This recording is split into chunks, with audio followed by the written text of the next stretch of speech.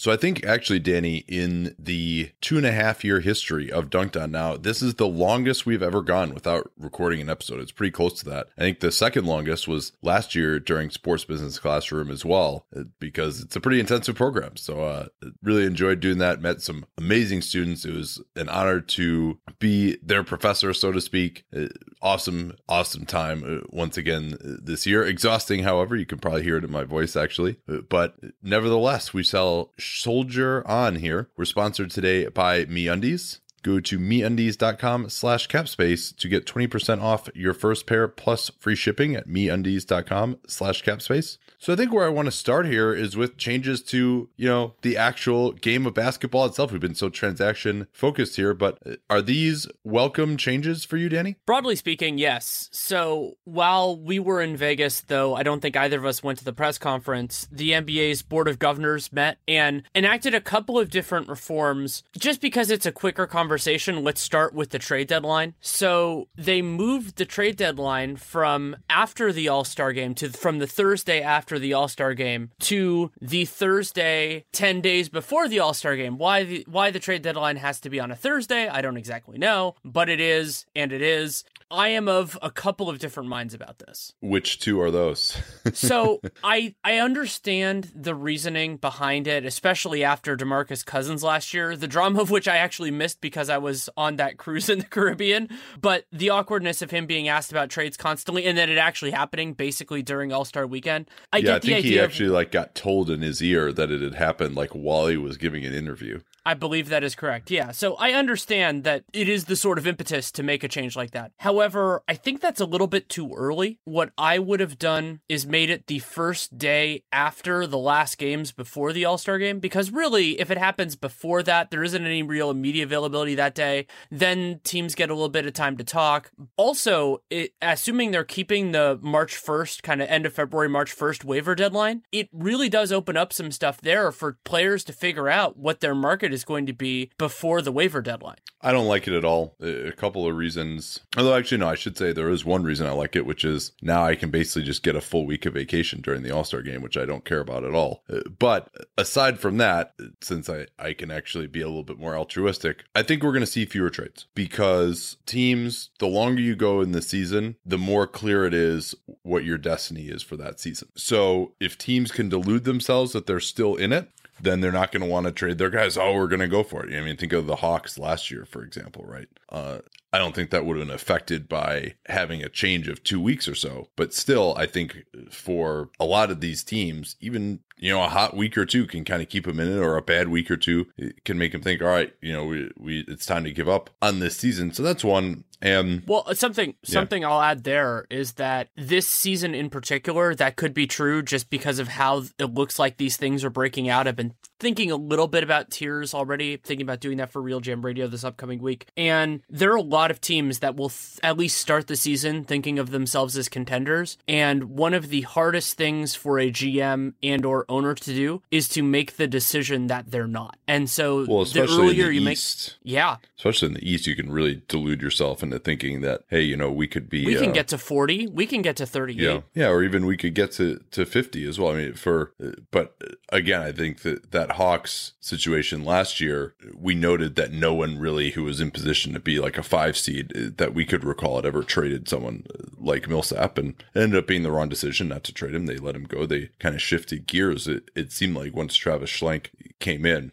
But I think the other aspect of it is I didn't really see a problem with how it was before. And I think that having a period where there aren't any games of about a week leading up to the trade deadline isn't really good for the league. The All-Star break has, of course, been extended, but because the trade deadline was there, now people are talking about the NBA all during that time period. And now they're just going to kind of go chill out, right? Like me, I mean, I talk about the NBA for a living, and now I don't have to be around.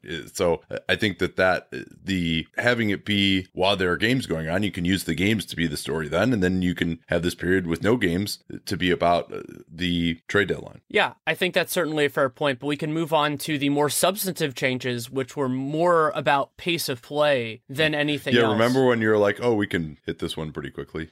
I was so wrong. I am often wrong. We love process stuff, but the timeouts... I can't help myself. I'm losing my voice, and I still can't stop talking.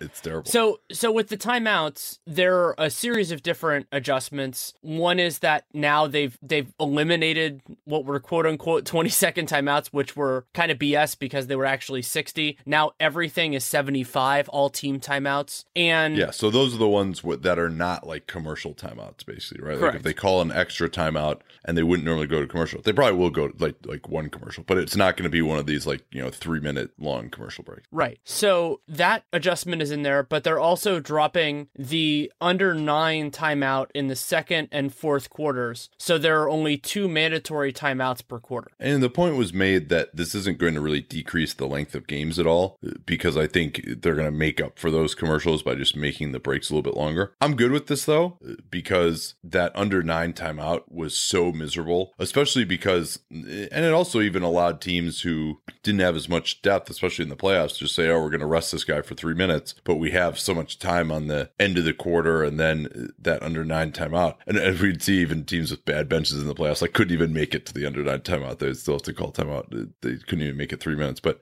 nonetheless, I think that it makes it so choppy. And so now instead, they're going to change it up. So the first stoppage will be under 7, and then the next one will remain at under 3. I like that too, because at the start of the first and third, you would get some really long periods of time where guys would get pretty exhausted at the start of the game. And you'd have this super long period. Yeah, you can get into the game, but then it was basically every 3 minutes after that, you would have a timeout. And so now we don't have to deal with that quite as much, which I think is a good thing. And then the other big one, at least for me, is that now each team only has 2 timeouts in the final 2 minutes of a game. Yeah, and it used to be 3. Mm-hmm.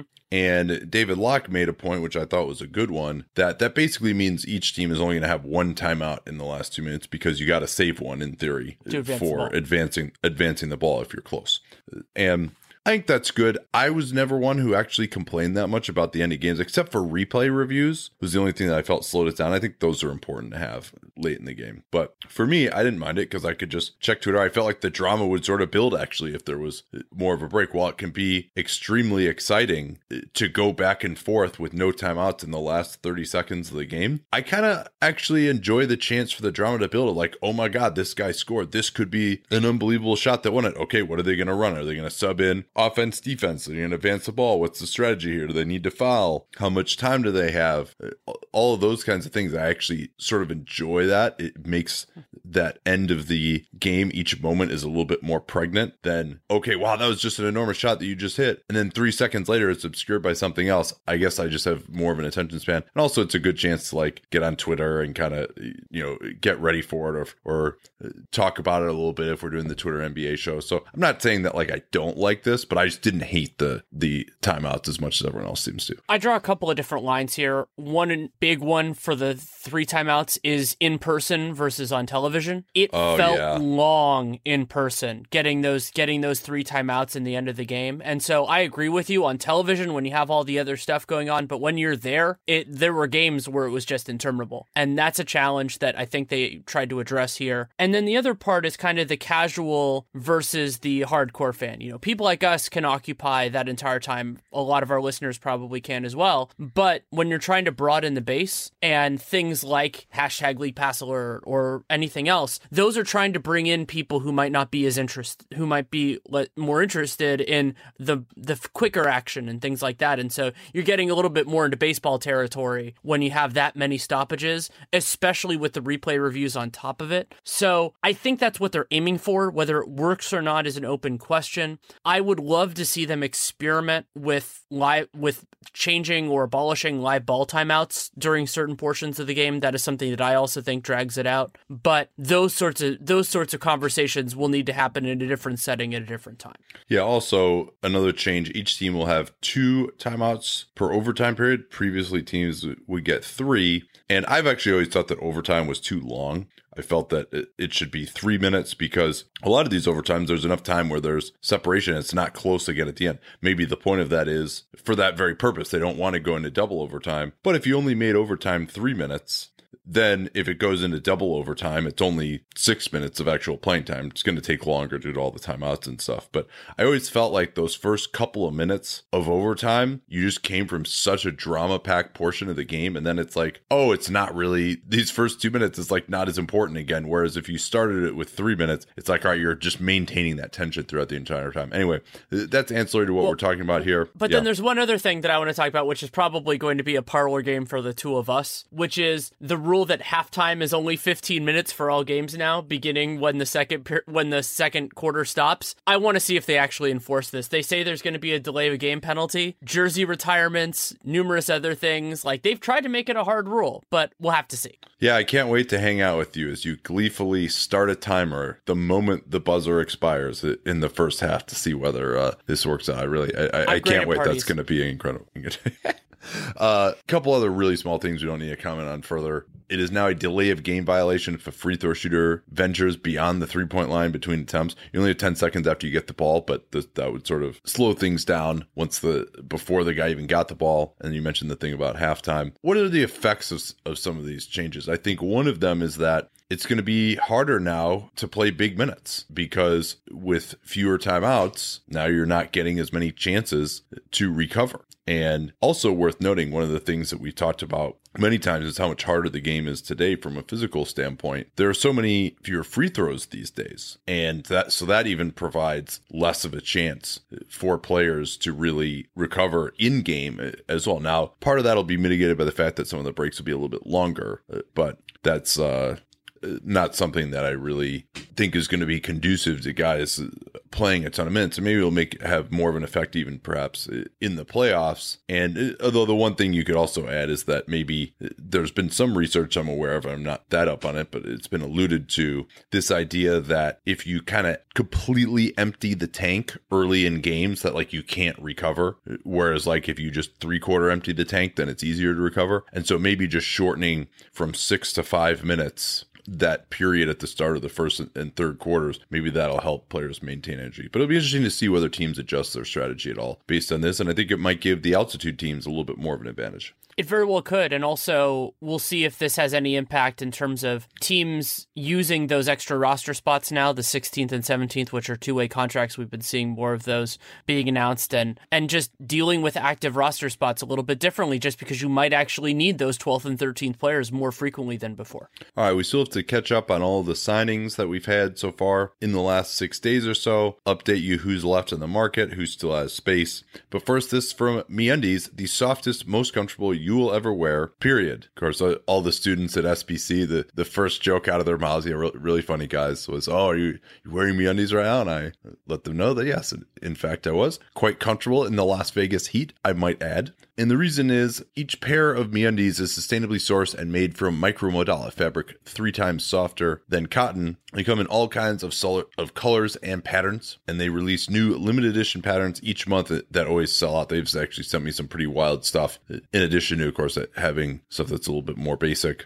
This month's patterns were designed by the legendary 80s clothing brand Cross Colors. Oh, actually, I remember that. A lot of people wore that. I think a Cross Colors is actually more of a 90s brand for me. But in any event, the names live up to their bold design and bright colors. Increase the piece, you dig, and the OG. Got to see them for yourself at MeUndies.com/capspace. That's your URL to get 20% off your first pair and receive free shipping only at MeUndies.com/capspace. There's a reason they've sold over 5 million pairs to date. And if you don't love your first pair of MeUndies, you don't agree with me that they're the most comfortable underwear that you'll ever wear, they're free. Once again, 20% off your first pair, free shipping, MeUndies.com/capspace is that URL, MeUndies.com/capspace.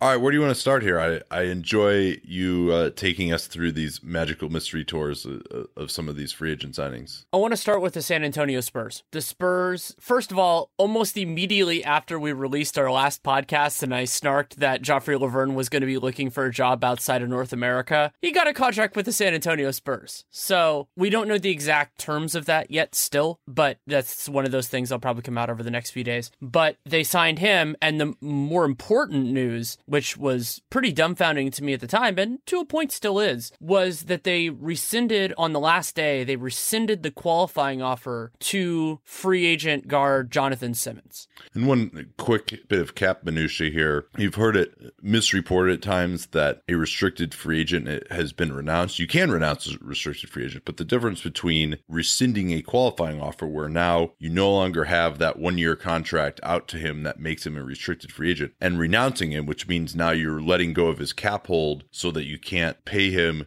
with bird rights. Those are two different things. So Simmons was not renounced, but he did have his qualifying offer rescinded. And that meant that he could negotiate anywhere. And I theorized that the reason at the time we talked about this on our Cap Dork thread, everyone was like, why did they do this? And I felt the Spurs are just so culture focused, it seemed, that Simmons, who I think chafed at, despite the fact that the Spurs kind of brought him into the world as an NBA player, he chafed at having to not play as much behind players that I, and likely he, because players are even more focused on these things than I am, he chafed a little bit at having to be behind inferior players like Kyle Anderson. And he probably felt, hey, I've got this market that would be there if I weren't a restricted free agent right now. And the Spurs were like, well, I don't know if we want to bring this guy back at a reduced number. If, all right, we can leverage him and force him to take this and make him come back and have him be unhappy and be a negative influence. That maybe to the Spurs is just like, well, we've already lost this guy anyway. And they also maybe just think that he's not that important.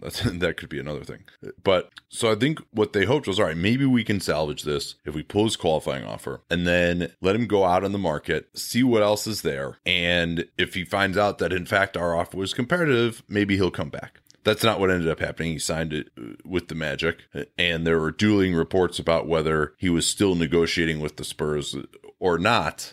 Shams, when he signed, said no, there weren't any further negotiations. So maybe that was all subterfuge with the Spurs, and they just wanted him gone. Didn't want his what they perceived as an attitude problem. I mean, what do you think of all that, Denny? I think it's certainly a possibility. I also completely would understand Simmons chafing not only at the playing time issue, but also being a 27-year-old restricted free agent really changes your perspective on this whole thing. And Simmons famously had to pay to try out for the Spurs. So you think about just kind of where he had gone in his career. Yeah, the Austin Spurs. The Austin Spurs. That was really his one shot at making life-changing money. And by being a restricted free agent by a team that may not have shown a ton of interest in bringing him back. Because, I mean, if he had been unrestricted from day one, I feel like he would have gotten a lot more money than the 3 years, $18 million, but only partially guaranteed in the third year that he ended up getting from the Magic. So I can see all of that, but I can't have a guarantee of it. I have not talked to anybody in their front office. So I think that's a reasonable interpretation, but far from the only one. But whatever happened, now he is a member of the Magic on what I consider an exceedingly reasonable contract that was even better. I mean, it was originally reported as $320, then it was $318, then it was $318 with $1 million guaranteed in the final season. And Simmons is far from a perfect player. He was not what made the Spurs run, but he was a talented wing defender in a league without talented wing defenders, and he was athletic. I thought he could still improve, even if his jump shot was not great. And I thought one of the best runs he had was in the Western Conference Finals, what immediately preceded his restricted free agency. Yeah, and obviously he played well in that Houston series also. And I thought he was one of their 5 best players against the Warriors, and they've added Rudy Gay. Maybe that would have supplanted him. But for Simmons, I think it makes sense too, because in Orlando, you can say that he has a more defined role, perhaps, that he can really be their main defender on the wing if Aaron Gordon is going to be playing the 4. And he doesn't quite have the size to guard some of the bigger threes, but then maybe they can put Gordon on those guys. And you said you liked the contract. I think so too. Much depends on his ability to hit the 3-pointer, but he is solid getting to the basket. He also probably shot unsustainably well from mid-range on some pretty difficult contested attempts during the playoffs. So I wouldn't expect to get that player that we saw in the playoffs, despite the fact that you and I have both always been fans of him and felt like he should play more than he did. So now we'll see what happens. I mean, there are guys who leave San Antonio and are still pretty good. There are guys who leave San Antonio and we're kind of never hear from them again, while we're on it, what else is going on with the Orlando Magic? Oh, well, so actually I wanted to say one other thing on the Spurs before we move on, which is that one of the other angles of this is that they're trying to maintain their 2018 cap space, something that we talked about a lot in their offseason preview, and that is certainly possible. I want to see what happens with Pau Gasol's contract, because now it looks like he's going to be taking, because they're functioning over the cap and everything like that, and they're actually hard cap because of the Rudy Gay mid-level extension deal. So I want to see how much money he gets, and also if there is a 2018-19 component to it, because that would affect their flexibility moving forward as well. And of course, Rudy Gay coming back from an Achilles injury, possibility he picks up his player option, throws us on whack. They could still get plenty of space, but it might be less than some think. But that could have played a factor in all this if they're kind of like, well, we're not really sure with the value, and it makes this harder. Yeah, it'd be interesting to see with Gasol. I think he was due a little over $16 million this year initially. And how much room do they have left under the hard cap now? Let me pull it up. So I have it that they, including Patty Mills' deal, I have it that they have about $23 million before the tax. So that would mean 29 before the apron. But they also have to pay Laverne, probably David Lee, Brandon Paul, who was announced they signed that we don't have terms yet, who is a summer league standout, and then Manu and Pau, assuming Manu comes back. Yeah, so they could give Pau pretty close to what he had before, I think, and not be in any trouble. I think with the apron, they'd still have enough room to work there and then get him off the books. And that's certainly the way I would advocate them handling that situation. Sure. So let's finish up with the Magic. They waived CJ Watson, who was guaranteed $1 million of a $5 million salary. That's not a surprise. His guarantee date was coming up. And they may have signed Khem Birch, who was a talented prospect years ago and then went and played in Europe. He was actually in Greece last year. I haven't heard much about that since it was kind of reported a couple of smaller places, but we'll have to keep an eye on it. Yeah, Birch, a mobile, skinny center, good dive man on the pick and roll. Someone that I actually think a player type that the Magic could use. We'll see what ends up happening. And they still have Biyombo. They still have Nikola Vucevic, so not a guy who will play a lot, but maybe he wants to be back. Quick one here in OKC. Nick Collison returns to Oklahoma City on a 1-year deal. Collison was probably given more than he was worth over his last deal, which was a little over $3 million. He's not going to play at all this season, but I'm guessing he probably didn't have much interest on the market. And we could say what we want to about, they need to develop these guys and get more of a developmental spot on the roster. But OKC has enough young guys. I think it's fine to bring back Collison, especially because what they're really trying to do this year is use their culture to sell Paul George, and Collison, of course, well known to be a big part of that. Yeah, he made the transition from Seattle to Oklahoma City with the team. Let's go to Jonathan Simmons' former teammate and now also former Spur, Dwayne Dedmon. Dedmon had been languishing on the open market, ended up getting a life raft in Atlanta from the Hawks, gave him 2 years, $14 million, player option for the second year, so probably something like 7-7. That's a pretty reasonable kind of situation, sort of the player-friendly version of what Amir Johnson and Jonas Jerebko got from the Celtics recently, and I think that's a fair wage for him, though I wonder a little bit where Atlanta is going with everything. Yeah, especially because there's no upside with the player option. I would guess as of now that he probably would end up opting in there. But the Hawks needed some more at center. I think he will probably start for them, I would imagine. They only had Plumlee and Diamond Stone. John Collins also has looked very solid in some way. And actually, no, I shouldn't say that because they also have Muscala. So they're going to have a pretty damn crowded and Miles Plumlee center rotation. Yeah, I think I mentioned him. But it's... Yeah. Oh, I forgot to mention it just because I have to, that Jonathan Simmons is going to make less than DJ Augustine for all 3 years of that contract, which is astonishing, but I just had to mention that. Yeah, summer 2016, man. Not a calibrator for anything. But another piece of Atlanta's go ahead. Sorry. Another piece of Atlanta's front court rotation was that they re-signed Ersan Ilyasova. So Ilyasova has bounced around immensely on his last contract and then ended up last season with the Hawks, re-signed with them 1 year, $6 million. Not a bad deal, but not necessarily a deal that the Hawks should make. I was a little bit dumbfounded by the combination of these just because you're throwing $13 million in this year's cap to players who who are good, but provide zero long-term value for you in a year when A, you're not going to be good, and B, cap space is incredibly valuable. And they prove that by getting a first-round pick for basically taking on about $14 million from Jamal Crawford after the buyout. Yeah, that buyout has reduced things a little bit for him. The Hawks about out of space now, depending on when they sign Muscala. I'm not sure if they've officially signed him yet. He had a cap hold for the minimum. They could take on about another $7 million or so, but once they sign him, I think they'll be pretty darn close to out of space. Maybe they'll have room to sign a few guys to longer contracts before they hit the cap. Still have their room exception available as well, but that's only 2 years. They want to maintain a little bit of cap space for maybe some second rounders, undrafted guys. And Ilyasova, again, I mean, Dedmon, who has always been liked by the Golden State organization, and Travis Schlenk now, of course, is there. So you see the connection, but it doesn't really seem like, are they trying to tank me? I'd love to see what Diamond Stone and John Collins can do. They're Dedmon and Ilyasova, quality players.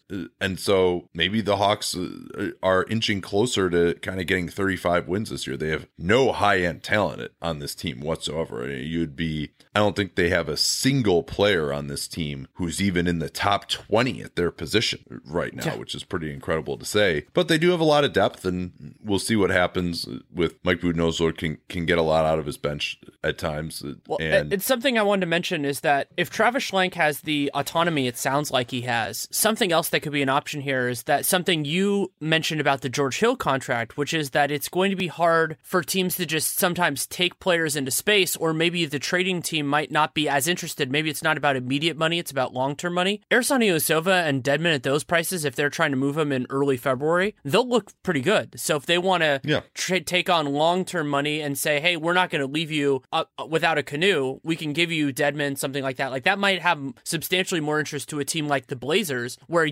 obviously it'd be better to lower their tax burden this year, but they're also trying to make the playoffs. So a situation like that could actually work out. Yeah, that's an excellent point there, and I think, if they trade those guys at the deadline, Ersan Ilyasova might get traded. That's an interesting thought there. It doesn't happen very often, but I think we'll see. They can still kind of tank plenty from that point on. You would think so. I think in a vacuum, these are totally fine contracts. These are decent players. It's just I'm a little bit worried about winning too many games, but we'll see. And you mentioned Crawford. He took about a $3 million haircut off of the $17.5 million that he was owed. Essentially, that's what it is. I believe that's what I saw. Yeah, $3 to $4 million is what's in my head, but I didn't take specific notes. I think it was Vivamore that had it. So let's get to Cleveland now, signing Cedi Osman, a guy that we've been talking about for a long time. 31st pick in the 2015 draft. You'll recall that they actually traded the pick that became Tyus Jones to get him, and number 36 Rakeem Christmas, who was waived by the Pacers.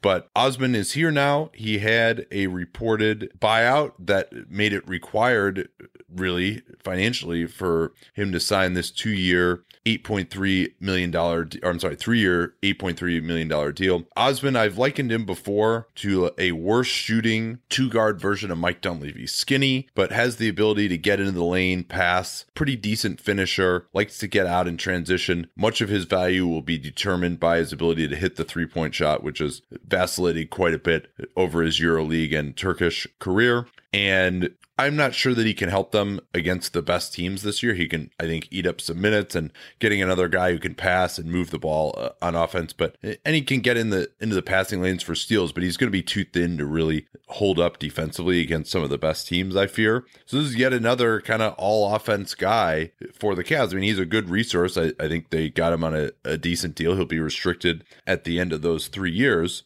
but the price sure was steep in terms of the repeater tax. And that is very present for Dan Gilbert. So this used a part of their taxpayer mid-level exception, because for a second-round pick, there isn't a rookie scale that you can fall back on. And this combined with Jeff Green, I think that's probably their wing rotation now is probably pretty close to set. And that ties in with something that I thought was a missed opportunity for them, maybe because they don't have a general manager, which was Luc Richard and Mbah a Moute taking the minimum with the Rockets. Mbah a Moute on the Rockets is... I'd rather have him than Jeff Green, that's for sure. Absolutely. And they took the same contract. I know LeBron has a relationship with Jeff Green. He's the guy who gave him the moniker Uncle Jeff. But like Dwight Howard in Orlando years ago, there's a reason why players aren't necessarily the GMs there. Mbah a Moute would have given them more defensive versatility. Not, again, like Jonathan Simmons, not a perfect player, but somebody who could provide value. And that's why I think he really will help the Rockets. Yeah, and I think that the Rockets' approach to filling out their team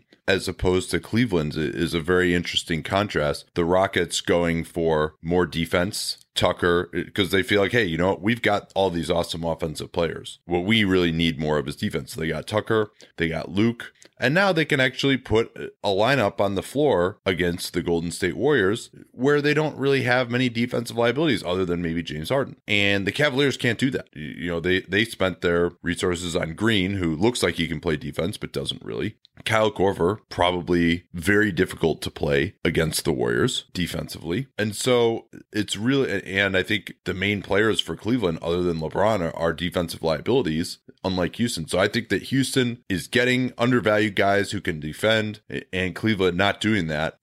I like Houston's approach better when you're talking about having to beat Golden State. I agree with you. And then the other move for Houston we should talk about is they signed Tarek Black, who had been waived by the Lakers. He had a non-guaranteed contract at about $6 million, $6.5 million.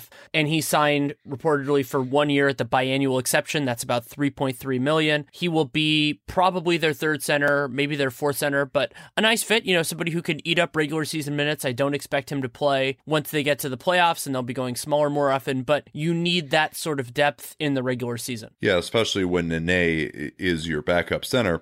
And Black, a guy I thought was undervalued. I think this is a solid price for Houston. You'll recall that Houston basically found him. That's where he started his career. He's got some good mobility, plays hard, runs the floor hard, can get on the offensive glass, limited offensively to really finishing dunks around the rim, but that's just fine. They got plenty of other guys who can score on this team. We can go back out to the Eastern Conference with the Celtics. They finally signed Gordon Hayward, had their whole announcement thing, and so they had to make the accompanying roster moves beyond. That was delayed, by the way, because Avery Bradley had to report to Detroit for his physical, and I believe you have a week to do that during the offseason, so that was what the delay there was. Right. So they still had to clear a little bit more space. They did so by waiving Jordan Mickey and Demetrius Jackson. I believe we're still inside Jackson's waiver window. I wouldn't be completely floored if somebody picked him up, but he had $600,000 guaranteed, so we'll see. And before the Hayward, I didn't see a ton from him in Summer League, by the way, but maybe somebody else did. Yeah, he didn't look spectacular to me, but I mean, there are going to be worse point guards that get on NBA rosters this year. So, and in the interim, kind of before they signed Hayward, they had a little bit of cap space to squeeze out just because of the idea of getting guys on the minimum and then basically using instead of roster holds.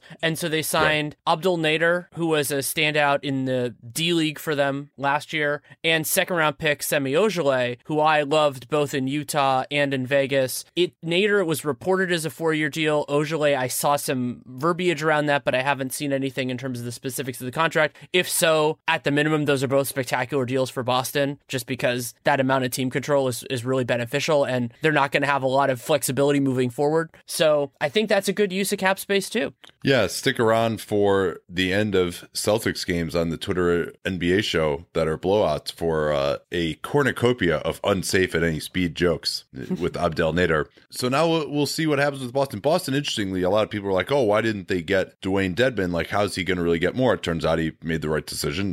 He got $14 million guaranteed, and maybe Boston could have offered him more than 1 year, but the most they could have offered him was basically 8.5 guaranteed with their room exception. That eventually went to Aaron Baines on only a 1-year deal. So Boston is ready to go here. We'll talk much more about them in the future. I mean, they're basically about done here. They'll probably, I haven't gotten news that they've signed Yabusele yet, but they still had room for him after the Bradley trade. So you imagine he will be in. He did not play in Summer League after having arthroscopic surgery, I think, on his ankle. So maybe they can get one more ring chaser type there, but they're probably about done at this point. A team that will not get any ring chasers in the near future, the Chicago Bulls, they made a decision that we're just going to have to see how it works out by staying over the cap. So they looked like they were going to have a bunch of cap space. They signed Cristiano Felicio. Then they instead used their mid-level exception on Justin Holiday, who signed that 2-year deal earlier in free agency. That means that they have a trade exception of about $15 $18 million. We'll see if they actually use it or not. That will expire a year after the Jimmy Butler trade, so basically right before the start of the league year before the league year turns over next year. And they also they claimed David Nwaba, who had been waived by the Lakers in a deal we're going to talk about that originally I was actually thinking we would do first. But so the Lakers waived David Nwaba and the Bulls claimed him, which I think was worthwhile. It's fine. He was not a great player, but they're going to be needing flyers, guys who can defend, guys who can fit in their culture. So why not? Yeah, I mean, they really don't have anything that remotely approximates a wing defender on this roster at this point. So he may actually be able to get some time. He might. And then they also signed another guy who I thought looked pretty good in Summer League. It's Andre Blakeney, right? I was thinking if it's Andre or Andrew. Antonio Blakeney. Antonio. All those A names. They're all the same to me. Antonio Blakeney to a two-way contract. We will see. We've already seen a series of those, and we will see even more. I believe Chris Riker on his blog is keeping track of two-way contracts, which is 2 ways in 10 days, I believe is the name of the website. You can find it pretty easily with those two terms anyway. Yeah, and the Bulls still able to take on plenty of bad salary. They also have Nikola Mirotic out there. Casey Johnson mentioning that they're about $5 million apart in an update in the last couple of days. So with Mirotic's cap hold on the books, I mean, they could still even now create almost $25 million in room if they were to renounce him. I doubt they are going to do that. Mirotic has still been working out at the Advocate Center, their practice facility. And so they're over the cap right now by holding on to that trade exception. But if they want to just create cap space, they can do that as well. They also have the room exception available if they wanted to use that. But I suspect that they are nearly done. I have them now with Nwaba at 14 players. Another team that is really close to done, the Detroit Pistons, made 2 signings during this time. I believe the renouncing of KCP had happened just before we recorded the last time. So they signed Reggie Bullock, re-signed him to a 2-year, $5 million deal. And then they brought back power forward Anthony Tolliver on a 1-year, $3.3 million deal, which is the biannual exception. The most notable thing to me about those transactions is actually that they use the biannual exception at all, because as it looks like they will be over the cap for the next few years, I thought that might be a better use of capital next year when it will be harder for them to spend on players. Wait, what? Next? What is next year? That concept exists in Detroit? It doesn't exist in Detroit, but it exists other places. So that's a good point. And by the way, snark aside, I don't see a problem with just using it this year. If you've identified someone that you want to use it on, who you think is good, I think it's fine. And but Tolliver, it's also not that much more money than a minimum contract for him, and because now with the minimums rising pretty quickly for a guy who's been in the league, that's a good point. I mean, and then he could have had a smaller cap hold next year as well if they wanted. Right, and he would have been way cheaper for them because the difference in terms of salary for him isn't that much, but the difference in terms of payment is huge. It's almost $2 million. Yeah, I think they felt they needed another stretch 4 option with the departure of Marcus Morris, although they still have, because presumably now Tobias Harris will be a starter. I mean, John Lure is really their only stretch 4 option, and Lure probably is going to need to play some center now for them with the departure of Aaron Baines. Boban too slow for a lot of matchups off the bench, so they may move Lure more to center, and they felt they probably needed a stretch 4 option off the bench with that being the case. Yeah, at some point when I get bored, I'll calculate how much money they're paying their front court guys, because it's pretty impressive at this point. But that's the way it works. We'll see if Reggie Bullock actually played. I thought he looked good before he got hurt, one of the many times he's gotten hurt. But I'm optimistic, and a 2-year deal. I don't know what the status of that second year is. We'll have to keep an eye on that. The Dallas in Mavericks, terms of whether it's guaranteed or not. Right. One other note on Bullock. This is a perfect example here of the difference between revoking the qualifying offer and renouncing, right? Like they never even made him a qualifying offer, but he was still a free agent and they stayed over the cap. They still had his bird rights, and that's what they used to give him this deal. I don't think they had any other way to do that other than bird rights. And that's probably, even though he hadn't shown much, part of why they brought him back, because they really had no other way to add talent at a salary above the minimum. So he actually represented a way for them to spend more than minimum, and really the only way that was available to them by this point. I was going to move on to the Mavericks, but we should talk about the former Piston, Kentavious Caldwell-Pope. I had advocated for the Sixers to take a flyer on him just because I think he's a nice fit next to Markelle Fultz. They apparently did not step up, and the Lakers did. Lakers gave him a 1-year, $18 million deal, which puts him back out on the market next summer. They waived David Nwaba to clear that space, and I don't think there was a better way for them to spend this money. He will make them better. This is a coup. This is a coup for sure. They don't have their draft pick this year. Why not get him? And then the other thing that's great too is, if they don't get their double max guys next year, they could always just bring him back with some of that space as well, or even just use non-bird rights to give him a 120% bump and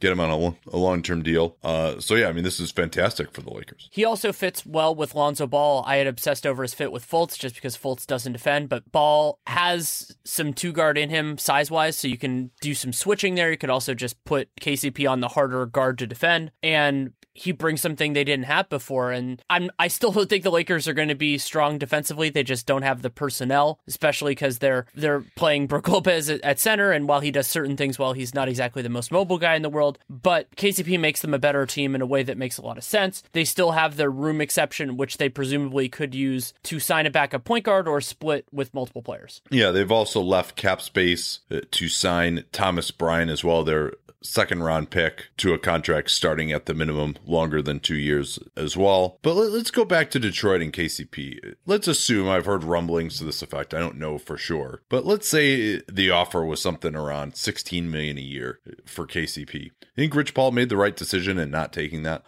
It's going to be a very narrow market next summer, and one of the big challenges is that the most obvious team that will need a shooting guard is Philly, but Philly is going to have a series of different players that are of interest to them. The restricted market, maybe. I'm not sure they're going to want to do that dance again. But Avery Bradley, who the guy who replaced KCP, is going to be an unrestricted free agent. Maybe he's just trying to get leverage to stay in Detroit. We don't know. KCP is going to be there. But I think this is a worthwhile bet because he's making the money this year. So yeah, so really you're comparing 580 to more like 462. And I think he could get that. Yeah, I would have turned it down if I were Rich Paul at the time. Now, I think you and I value KCP more. And part of the reason for that is if you're going to look at guys who can shoot the ball and are really, he's one of the elite defenders to me, a 1-2 defender at his position. If you're going to look at guys who can do both those things, I mean, there's maybe 10 guys at the 2 guard position and 10 guys at the 3 position in the whole league who can do both those things. And I also think KCP is young enough. If he's on a real offense, he can shoot the ball better. He can create a lot of shots from downtown, shot it better from downtown. Excellent transition player. He really gets out in transition. Like, he's going to get some of those Lonzo Ball bombs in transition, protect Lonzo as well, let Lonzo take the easier matchup. I think his fit next to Ball is outstanding, and they'll have good size now in the backcourt. So I think he's worth more than $16 million a year. Yeah, I get that the market is tighter this year, but I think he's just a very good fit in a lot of places. I would be willing to pay him, $18 million a year, $20 million a year or something like that if I were a team that had the space and trying to get better, because he's young enough to get better, right? And I think there's a lot of value, even if you say, okay, there are plenty of players making $20 million a year, that's pretty close to the max, and he's not close to a lot of these guys who make the max. Well, that's not realistic because there's a finite amount of money in the system. And I certainly would rather get him for $20 million a year and say, okay, this guy doesn't get hurt. He's going to shoot the ball. He's a great defender. And now we've got this position solved for the next 4 years. We don't have to worry about it. This guy is going to be there, and he can still get better, and maybe on the offensive end. So with all that being the case, I think that he's worth it. I think he's better than Otto Porter. That's for damn sure. Also, remember, I've talked about the Sixers and brought them up because I just think they're going to be a better team. But he also is a wonderful fit in Brooklyn, and he'll be 25 next year. Well, apparently not. They apparently don't see it that way because they could have made him an offer, and they didn't. So I mean, if I wouldn't count on that market materializing. They decided they'd rather take on DeMarre Carroll's bad contract instead. But there are still some other teams out there that I think could potentially use him. Right. And it could even be the Lakers. Who knows? Yeah, no, and I think getting somewhere, being in the system now, on the chance that it doesn't work out for the Lakers, I think a team it's tough though, I guess, because like Indiana has Oladipo now. I mean, he's so much better than Oladipo. Not to say that Oladipo is, a great contract necessarily. I think Dallas, if Wes Matthews leaves, could be an interesting landing spot for him next to Dennis KCP Smith. And Dennis that could be pretty interesting. Two of our favorites next to each other would be fun. Yeah, there will be a few. Like, I haven't really. Well, and I get and. The only other one, though, I mean, I'm looking at the teams that I project to have over $20 million in space next year. I mean, Philly is one, too, and maybe they just feel like, all right, we'll get them next year. They didn't want to do the gymnastics that would have been required to create the space. Or well, and also, I guess I understand that. If they didn't need to make that commitment at this point, let's say they're assuming that the Lakers are going to be out of it because they're going to get those guys, then then they can choose between Bradley and KCP potentially, and maybe they see that as being worth it, or maybe they have their sights set. Maybe they think they can get Paul George. I mean, who knows? So I can see them looking, maybe Brian Colangelo is looking at a rosier future than we are and saying, maybe we can do better than him. Another interesting potential destination, and I guess it's not great. It's tough coming up with a ton of teams there, but when he's unrestricted at the start, that will make a big difference. Sacramento, they have a ton of two guards, so I wouldn't necessarily expect them to be an option. San Antonio could be an interesting one, especially if Danny Green were to opt out, leave it in free agency. They'll have plenty of space. I mean, that fit of him next to Kawhi Leonard would be, it could be pretty devastating as well. So he'll have some options, but it's, I would have turned that down as Rich Paul, I think, at the time, and I probably would have been equally as disappointed as Rich Paul has ended up being in his market. It appears just that I think he's better than the rest of the league does, and that we have plenty of players like that we feel that way on. A couple of bookkeeping notes on their co-tenant in the Staples Center. The Clippers, we found out, I think Bobby Marks is the one who had this, that Teodosic's contract has a similar structure to J.R. Smith's, in that it is J.R. Smith's prior contract, that it is a player option for the second year, but that player option is not fully guaranteed. So if he opts in and the Clippers don't want him, he has a partial guarantee of $2 million, so they can just cut him loose at that point. I think that makes some sense for both sides, considering he's an older free agent, but it is always interesting to see the structure. Well, and it's interesting too, because I think they had some concerns about the hard cap, and now they're essentially paying him guaranteed $8 million for this year.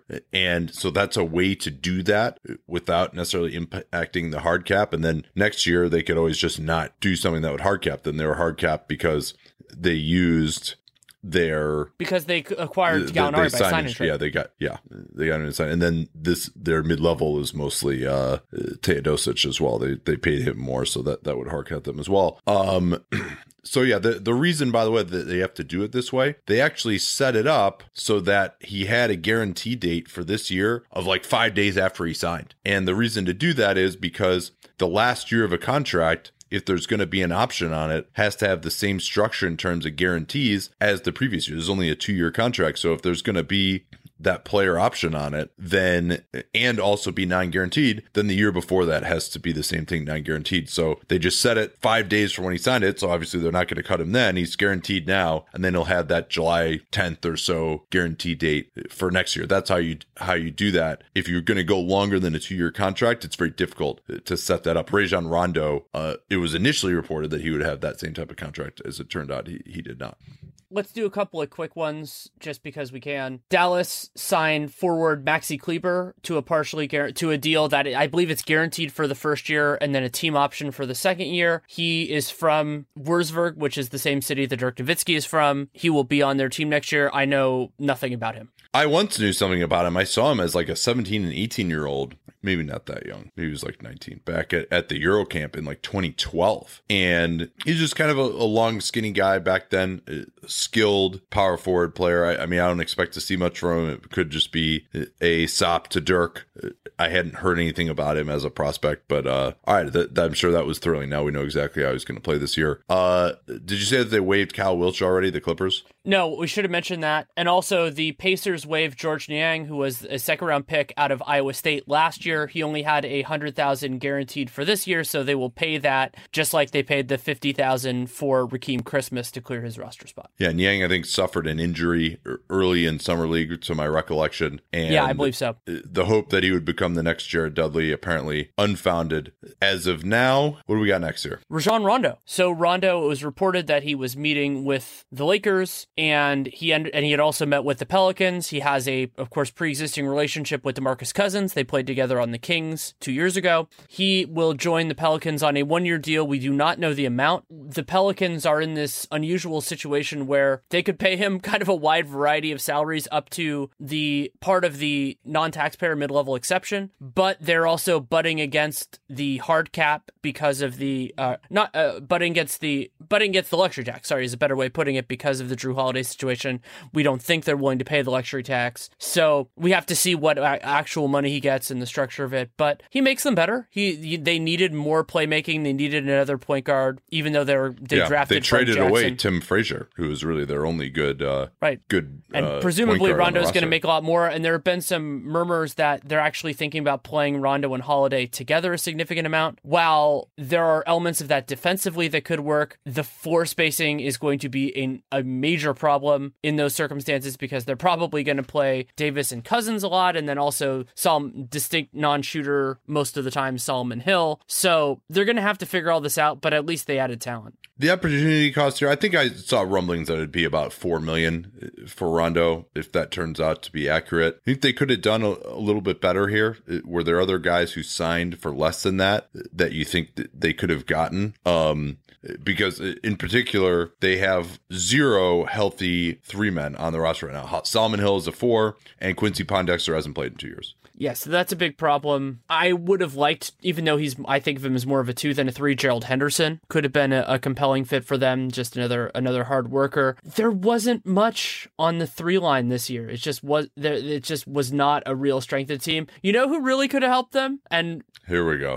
If they just kept Omri Caspi's hold on the books. They ended up functioning as an over-the-cap team by virtue of re-signing Jrue Holiday, which of course they didn't know at the time, but that's what they expected. The opportunity cost was basically 10 days of Reggie Williams, and now they don't have him. And he ended up signing for the minimum. With a better team, he wouldn't have signed for the minimum there. I talked to a few people who were defending that decision, and I was like, I'm sorry, like, I know you work in the NBA, but this is not defensible to me that you just like, oh, we need this roster spot right now. I mean, I get that in a vacuum, you need the roster spot, but like Reggie Williams for a 10-day, I mean, you got to be kidding me. Interesting out there still is Dante Cunningham. You'll recall that he opted out of over $3 million this year. Doesn't look like that's going to be out there for him. They have less of a need for him at this point because they've got Cousins and Davis now. They've got Solomon Hill to play backup for. Cunningham, not that great of a shooter really to play the threes, slowing down as well now at age 30. Maybe they could still bring him back, though. They could keep his cap hold on the books, maybe pay him a little bit more than the minimum. Where do you want to go next? Let's do the Knicks. So the Knicks, their other big offseason signing after Tim Hardaway Jr. was Ron Baker, who announced that he was coming back on July 1st, but we didn't find out the terms for a long time. He ended up getting the room mid-level exception for 2 years. Do you know the structure of that, whether the second year is an option or whatever? I believe it is a player option. Good for him, because then, yes, he will be restricted if he opts out, but which he very well might not, because that's a lot of money for Ron Baker. But if either way, he will have a very high qualifying offer because it is built off of your prior year's salary. And as we saw with Langston Galloway and a few other guys, that really ratchets up when you're a player who actually made a lot more but was still a restricted free agent. I mean, as of right now, and the Knicks are out of space because they used their room exception on him, he could start for them at the 1 if they decide Ntilikina is not ready. He could be their starting 1 this year. Their point guard rotation is Ron Baker and Frank Ntilikina at this moment. That is incredible. Well, they have their draft pick this year. That's true. And then also, if they trade Carmelo, they're going to have like no 3s on the roster either. It's Thomas time, baby. I mean, they'll probably just start Courtney Lee at the 3 is what they'll do. Lee and Hardaway. That could very well be. And Lee can guard a lot of guys like that. So that's maybe being a little bit unfair. But for the Knicks, this is another instance where really I think they kind of blew it. They misread the market. If they agreed to this, as Baker tweeted out, he was happy to be back. So presumably the terms of this contract had been agreed to at that time. It's just, there's no way Ron Baker was going to get this kind of an offer. Now, there was a little bit of fear because with him being only 1 year and Arenas limited, if they had spent all their cap room, they didn't have bird rights on him. He was making the minimum last year. Also, why didn't they just sign him to a 2-year deal to begin with, by the way, with the minimum exception? That's he had so much leverage on them, Nate. He had so much, he was never going to accept a 2-year deal. Yeah, he's undrafted last year. In any event, yeah, this is a pretty gross mismanagement of resources. He wasn't going to get an offer like this. To get a player option on a second year as well, and then his qualifying offer would be high. If you want to make him restricted again, he's getting an automatic 25% raise. It's just really, really surprising to me. Maybe they felt like, hey, he's going to be close to being our starter. And he showed a little bit last year. He had some nice games, but overall his statistical resume, not impressive. He's not going to be able to defend ones. at a high rate. Maybe he could be an okay backup combo guard for you, but the price here, it's just, there's no way he was going to get like some big restricted free agent offer sheet. And I guess the concern again was if they were going to use cap space and they used their room exception on someone else, they wouldn't have anyone to match it because they didn't have bird rights on him. So maybe that's like, all right, we got to get him locked up right away. That was probably the thinking, but it's still, why not just let him chill out there for a while? And because no one was going to give it more than the room exception. Like that was the error. It's the weirdest form of risk aversion because the risk is that Ron Baker is going to leave. I don't think that's a risk. Yeah. So, we won't be able to match on him if someone pays him over the room exception. Well, for 3 years. You don't want him on something over the room exception. Right. But hopefully they're going to make fewer of those kinds of mistakes. They hired Scott Perry to basically the deal it sounds like David Griffin didn't want, where he got a 5-year contract to be the Knicks general manager. He is going to be under Mills and well respected around the league. We'll see how much autonomy he actually gets, but we'll have to see. Yeah, and of course, this was on the heels of David Griffin publicly pulling out and likely leaking that the reason he did so was because the Knicks weren't willing to want him to work under Steve Mills and weren't allowing him to bring in his own people. And that's not going to happen for Scott Perry either. By all accounts, he's just going to slide in. There's some skepticism about a culture change when many have tried and failed to do that, and all the same people have been there. Talked to a few people, by the way. I mean, there is the frustration in the organization about the Phil Jackson thing, I think, is totally understandable, especially because there was a thinking that Dennis Smith wouldn't fit in the triangle. And then we got this guy just for the triangle, and then Phil's gone and we're not going to be running the triangle anymore. I mean, the same thing that we were saying. I mean, I think people in the organization felt that same frustration. But I mean, and frankly, those talked to at least 3 organizations this summer league where people were just a little bit down about some of the whimsical decision making, the changing of courses within the organization, what that said about ownership. And it reinforced for me again just how much ownership is important and how much just being able to find a plan and stick to. I mean, that's step one, right? Is like even being able to stick to a plan. Now you got to have the right plan, and you still got to get lucky in following along with that plan. You still got to make the right evaluations. But when you can't even make a plan to begin with, and that's just so incredibly frustrating for some of the people who work in the organization. Ownership is the greatest competitive advantage in the NBA. I firmly believe it, and we're seeing that now, and I think it's also a part of the disparity between the conferences right now. I mean, we don't know it all the way yet, but it looks like now that the Lakers are more competently run, that dichotomy is getting even more severe. For Scott Perry, he definitely has had a lot of people who have really been in his corner. I don't know him at all. I don't know how much he had to do with precisely what happened in Orlando. He then went to the Kings. He got a lot of credit for what many people perceived as a good Kings offseason. I am less sanguine about the Kings offseason, particularly their free agent signings, particularly the signings of Randolph and Vince Carter. And their draft, I think that they did well, but it remains to be seen whether Harry Giles and Justin Jackson, in particular with that trade down from 10, I think they just, to get 15 and 20 for 10 was solid.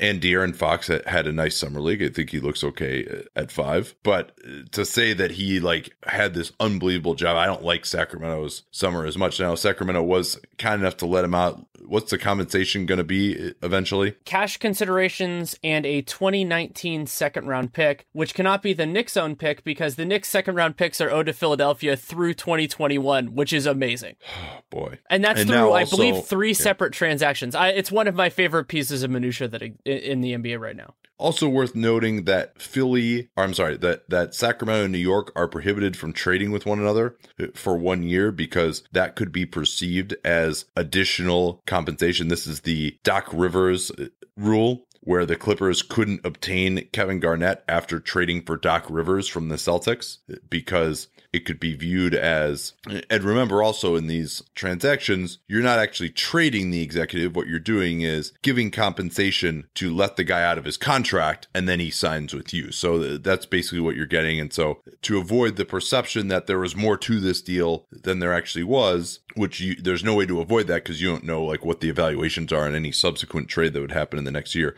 That's why that rule exists. Right. And this is the second time it's actually happened this summer because it happened with Jeff Weltman, if memory serves. to those Kings, George Hill, only $40 million guaranteed on that contract. So basically it's $17 million a year. If they front loaded it, which they did. I mean, it was 3 for 57, yeah, which they did. So probably it's pretty close to totally non-guaranteed. Yeah, it's only $1 million. It's Thank you. I actually have the actual contract now, so I can pull it up. It is 2019-18, and that last year is only $1 million of the 18 is guaranteed, which I think really helps his trade value depending on how the Kings wanted to handle that second year. Yeah, and also Zach Randolph front loaded as well, so that will increase the potential trade value of these players. Again, expiring contracts may take on new life, especially when they're expiring and attached to a guy who can still play a little bit. And I'm sure the hope will be that Hill and Zebo still can. And obviously that makes that Hill deal look a lot more palatable. Let's go to the Utah Jazz now, Danny.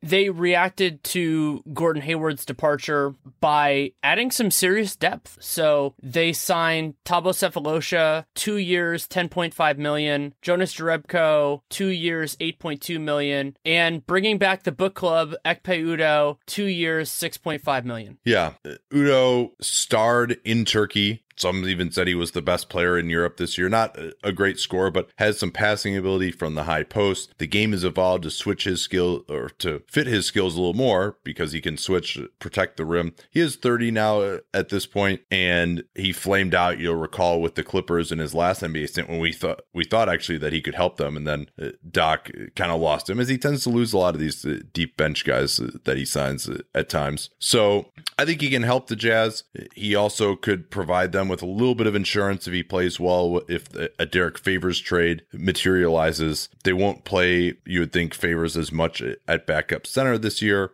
And then Jerebko provides another stretch element, replacing maybe Trey Lyles and Boris Diaw, whom they had to cut. He had $7.5 million non-guaranteed, so he's going to be a free agent now. Sounds like I think he's would have cleared waivers by now. And I think those are solid deals.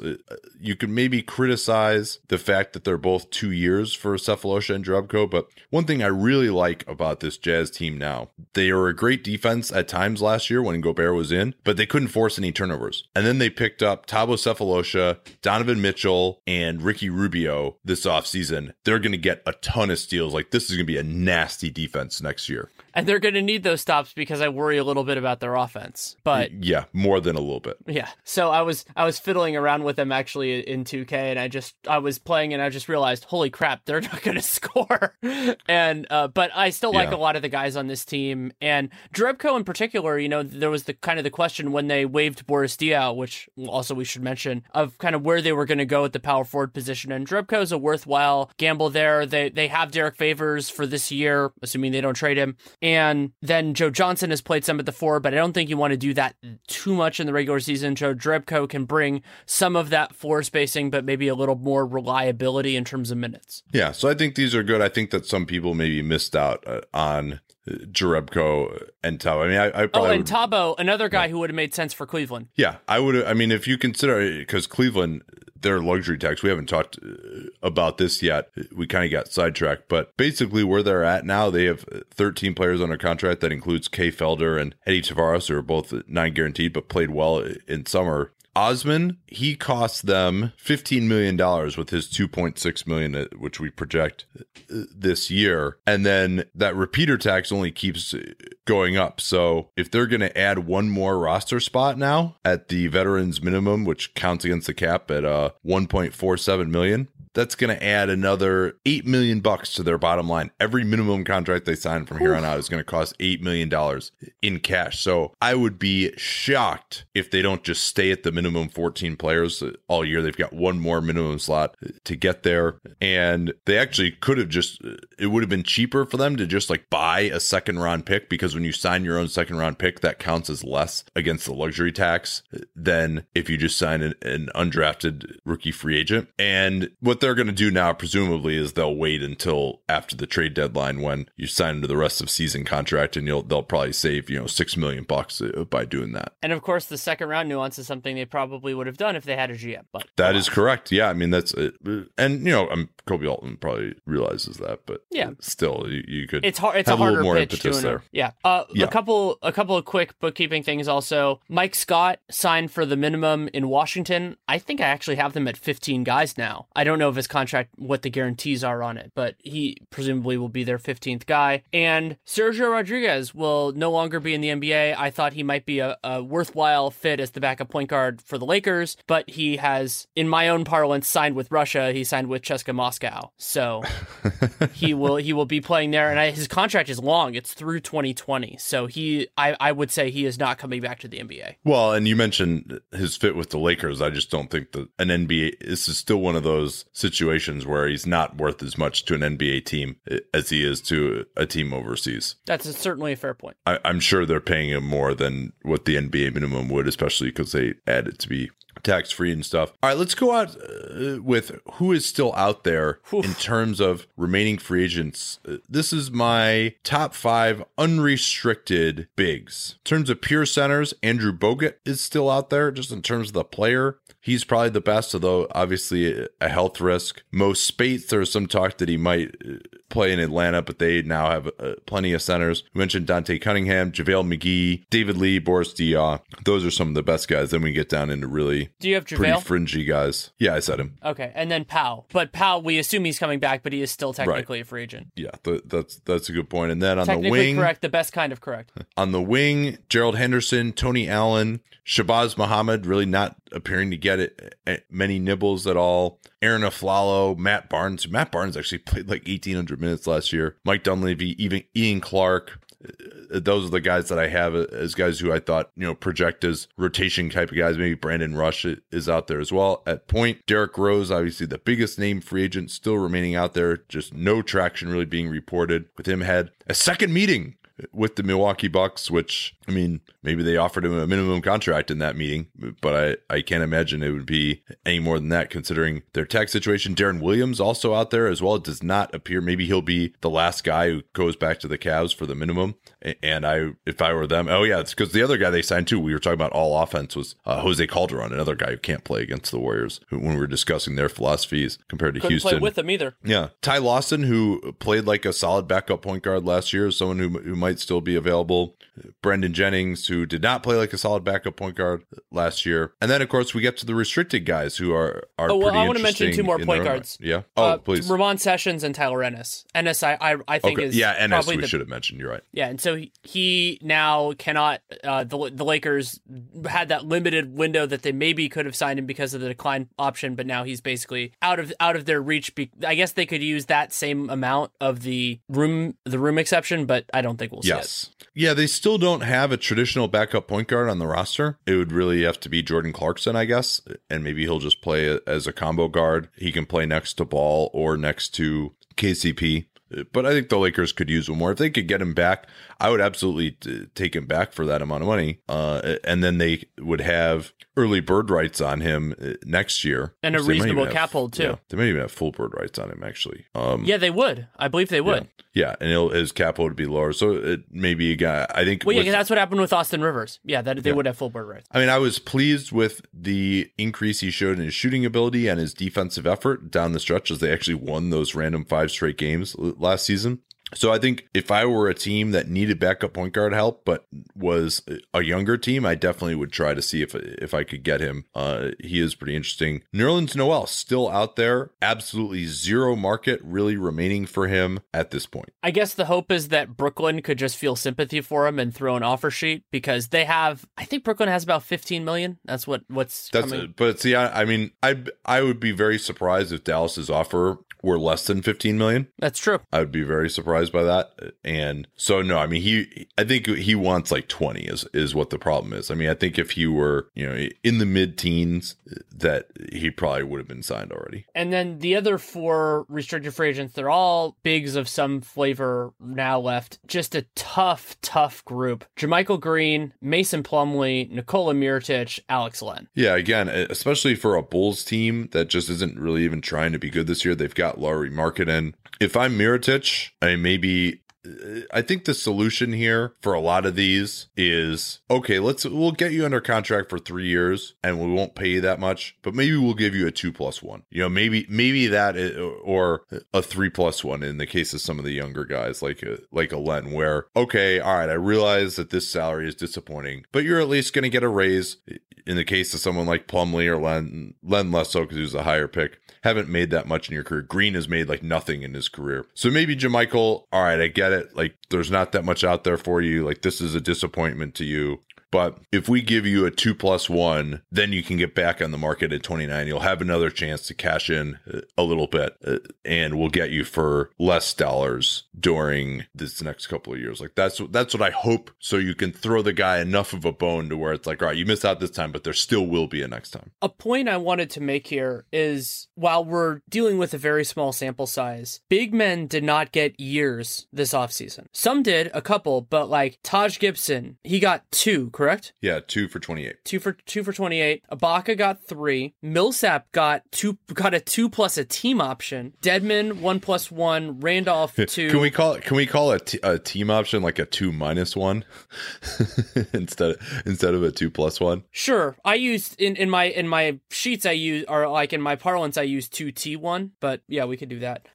Yeah, I mean I don't know. That's probably gonna be too confusing. Pachulia 1 year. Ilyasova 1 year. Amir Johnson 1 year. Jerebko 2 years, Baines 1 year, Muscala 1+1, David West 1. Like this, it's pretty incredible that none of these guys got years. It's a good thing. I mean, I'm sure certain teams wish they would have done the same thing last year, but there just weren't that many. A lot of it is also a supply issue. Just the same guys were not available and the money was not available. But that is notable to me in terms of where the league is going. Yes, some of those guys did get paid. Kelly Olynyk got money. He got 4 years. And then if you get into more guys that are more forwards than bigs like James Johnson, those guys still got paid. But legitimate centers just didn't get years. Nene got 3, but at that really cheap price.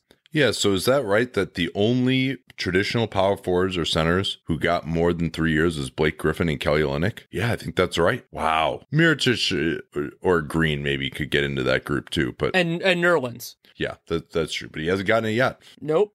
And that should be a lesson. I will be writing on this at some point in the next month. I like that now we're in the off season, so it's not the next week, it's the next month, about the restricted market next year. But these guys need to be looking at what happened this year, and the agents and the players should just be looking with fear and real understanding in their eyes, because this is going to happen again, and it's going to be worse.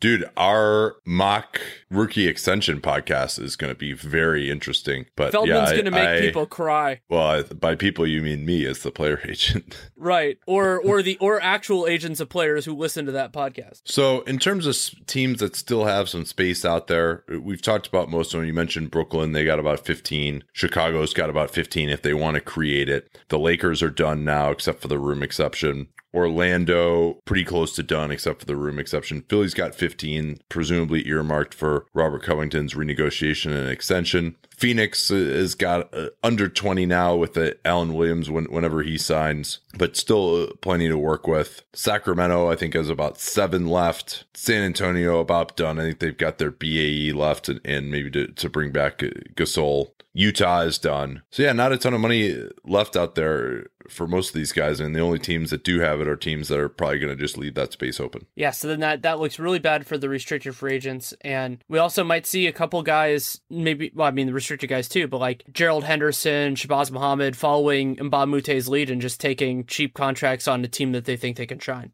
All right, that'll do it for us today. Thank you so much for listening. We apologize for the long delay. We will be on 2 days a week here. So although we'll actually do probably 2 more podcasts, Summer League prospect review will be coming next after this. It'll take a little while to watch all the film on that, but as soon as we get that done, we will get you a podcast. Don't forget about our Patreon as well, patreon.com/Duncan Leroux. And our merchandise. Saw actually a few Dunked On t-shirts in the Thomas and Mack Center in Las Vegas, which certainly warmed my heart. And we've got mugs available as well. That's all available at NateDuncanNBA.com. And Danny, I know you've been hard at work editing your book, so please feel free to plug the link to that again. Yeah, so, well, before that, I want to take a second to thank everybody who took the time to come over and say kind words, and for in Vegas. Wearing a name tag certainly helps, but of course doing the Twitter NBA show does as well. And it really is wonderful wonderful to get that. And while emails and everything else, certainly we appreciate that too, the in-person thing of people just being excited to see you was both surreal and appreciated. Yeah, I'm knee deep in editing the book. I'm about at page 260 right now on a full edit of the entire thing. I think there's going to be one more after that. It's 100 things Warriors fans should know and do before they die. It is on Amazon. If for those of you who prefer smaller independent sellers, it might be available there, but it's not coming out until November 1st. So whatever makes you happy, and it's going to be great. I'm really going through it has made me invigorated again about the project, but yeah, it's a lot of work. All right, catch y'all next time. Till then.